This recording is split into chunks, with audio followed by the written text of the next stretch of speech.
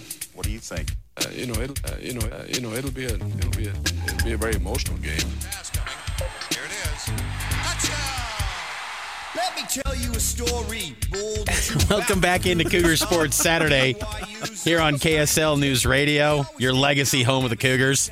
When this guy was slinging the pill, it was a good time in BYU football history. Ty Detmer, the Tiesman. Good bump coming in as we talk some BYU quarterback talk. Kedon Slovis, former BYU Cougar, played one season in the blue and white. It feels like a lifetime ago since he lined up at BYU because he last played when BYU was on the 40 acres against Texas. But his next game that he will be appearing in, East-West Shrine game, February 1st down at the Star in Frisco, Texas. It begs the question, Matt, does Kedon Slovis have a chance to still get drafted in the NFL despite what was a lackluster 1 year at BYU? He's not getting drafted. I don't think there's no any chance. I don't think there's any chance he gets drafted. I do think a good performance in the East-West Shrine game will open up a good opportunity to make a camp. I just feel like, and I could be wrong here, this might be the realism in me, and I could very well not be admitting what the NFL draft actually is, which is speculation, upside, measurements, all that stuff. And maybe the reputation he earned his freshman year will carry through to a good opportunity in the NFL. That could very well happen. Because I was watching some football earlier in the week. How is Trevor Siemian still in the NFL? Right. I mean, there's dudes playing. I look at it and I'm like, if Trevor Siemian can have a nice long career, so can Kedon Slovis. Tim Boyle started games.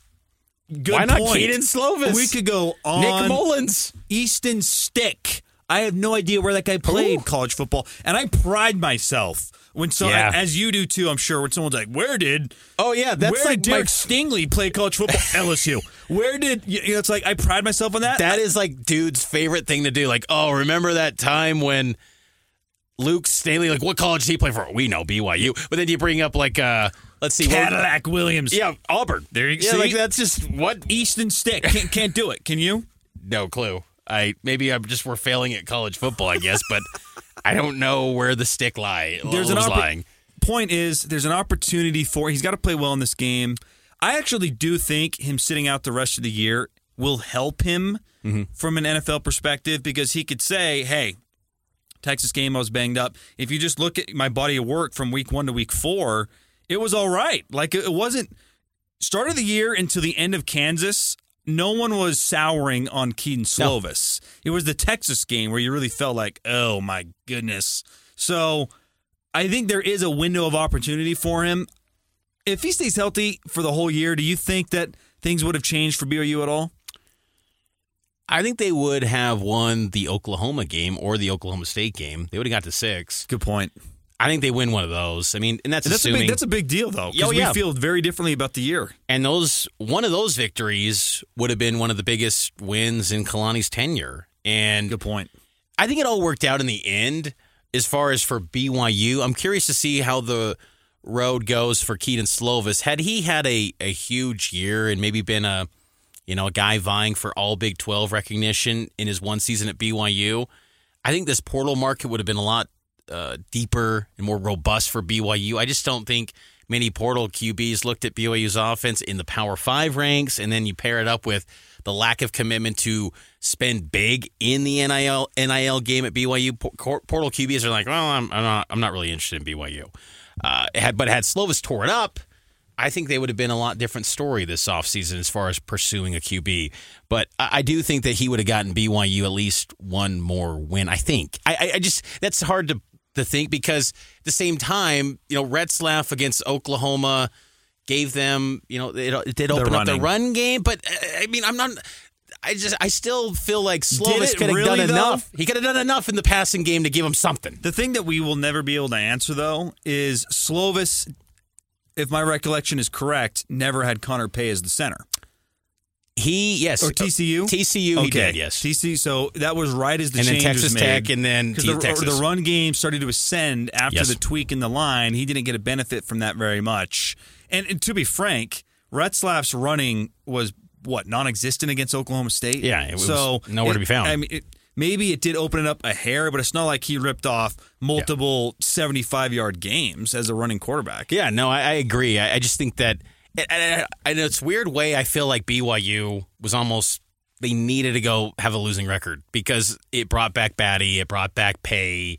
Bywater. I think all those guys looked at how the season ended, and had they gone to a bowl game first year in the Big 12, they said, you know what, we've set it up for a good foundation, we're moving on. But how it ended, it's almost like everyone's got this bitter taste in their mouth and they want to run it back for one more.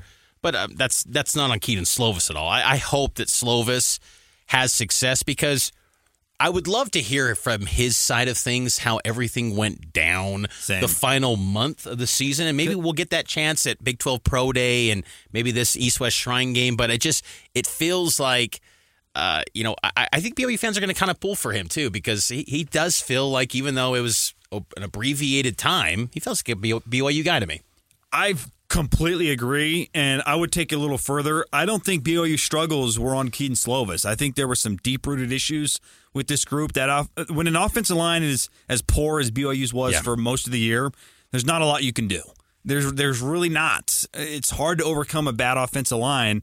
I don't put that on Kedon Slovis, and it was really bizarre. I'll never understand why Aaron Roderick had such a hard time adjusting his offense to a pocket quarterback. Is that on the quarterback that the offensive coordinator can't adjust to his strengths? I don't think so. So I'm with you. I'm pulling for Kedon. I hope he gets a chance. I don't think what happened this year, very little of it to me, should be pinned on Kedon Slovis. I just think what hurts him is that every year it regressed statistically. And I know stats are this weird thing when it comes to NFL evaluations where I think Draft Nicks would say, who cares about stats? Look at Josh Allen. Look at the guys over there. There's so many examples of stats in college not mattering at all when it comes to the NFL. But he regressed every year, and that can't be ignored. So I'm curious to see what it becomes because I do think he's one of those guys that you get him in a passing clinic where he's not going to get hit and he can just freely throw the rock.